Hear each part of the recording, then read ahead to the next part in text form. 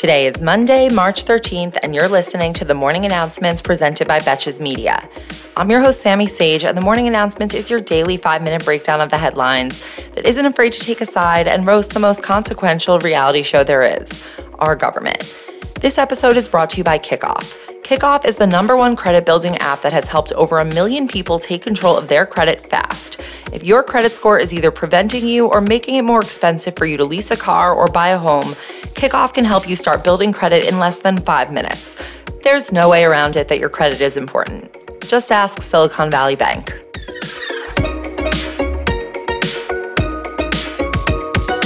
On that note, the big story of this weekend was, of course, the abrupt takeover on Friday of Silicon Valley Bank by the FDIC in response to a run on the bank. The latest update as of last night was that Treasury Secretary Janet Yellen announced that the FDIC and the Federal Reserve will secure 100% of SVB's customers' deposits and promised that all of the bank's customers would have access to all of their money at business open today.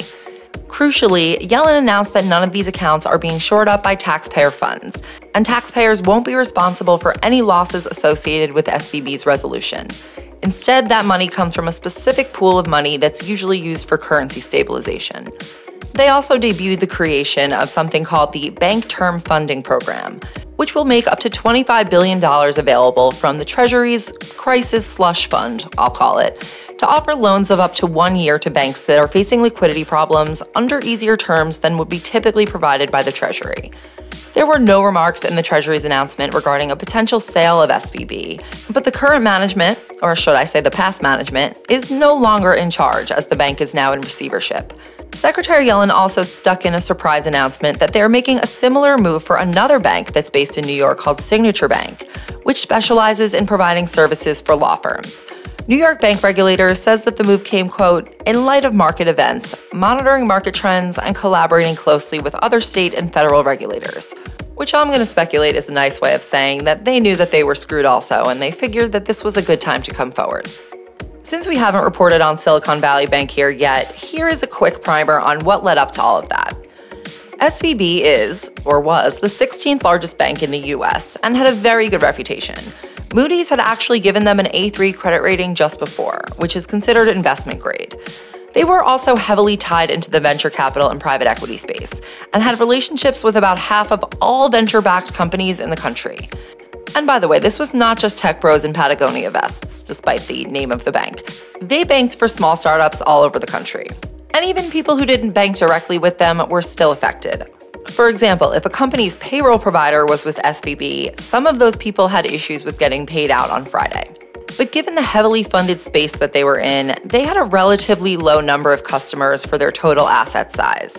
That's because they served a high concentration of one type of client, and the bank was looking at an average account size of over $4 million. This also didn't happen because SVB was insolvent, but because of a short-term, typically fixable liquidity problem that escalated into an old-school Mary Poppins-style bank run. It all started to spiral last week when SVB said that they were selling some of their assets in order to raise $2 billion in cash because they needed liquidity, after which the market was effectively spooked. Peter Thiel told his venture founders to pull their balances from SVB. Twitter then did its thing, more customers pulled their deposits, and by midday Friday, the FDIC had put the bank into receivership.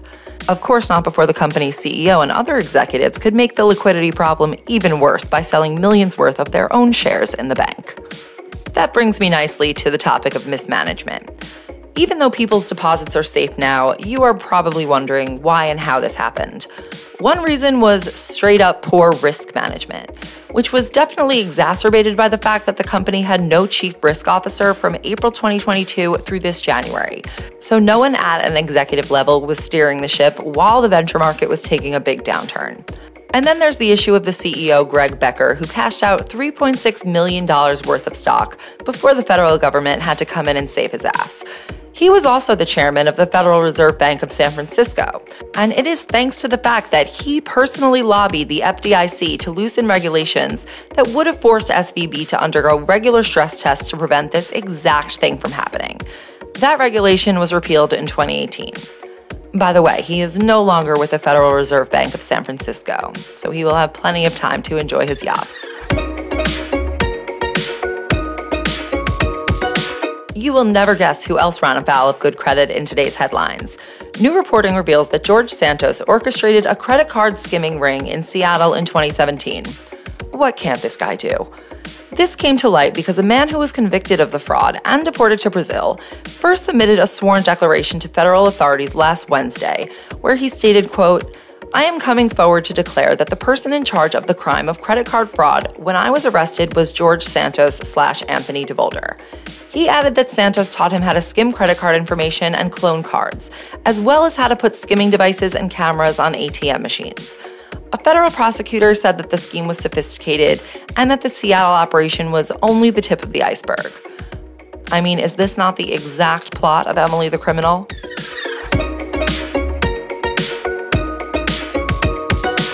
And finally for today, Chinese President Xi Jinping has been elected, I use that word loosely, to an unprecedented third 5-year term. Following his nominal appointment by China's parliament, he is officially on track to remain in power for life, given that he abolished term limits in 2018. Just like Greg Becker with the regulations. But can you even imagine having the desire to be in charge of 1.5 billion people for the rest of your life? I barely want to be in charge of myself and 2 dogs.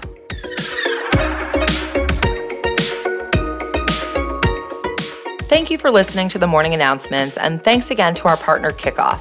With a 4.9 out of 5-star rating in the App Store and over 44,000 rave reviews, that is a lot, you can trust Kickoff to help you get ahead.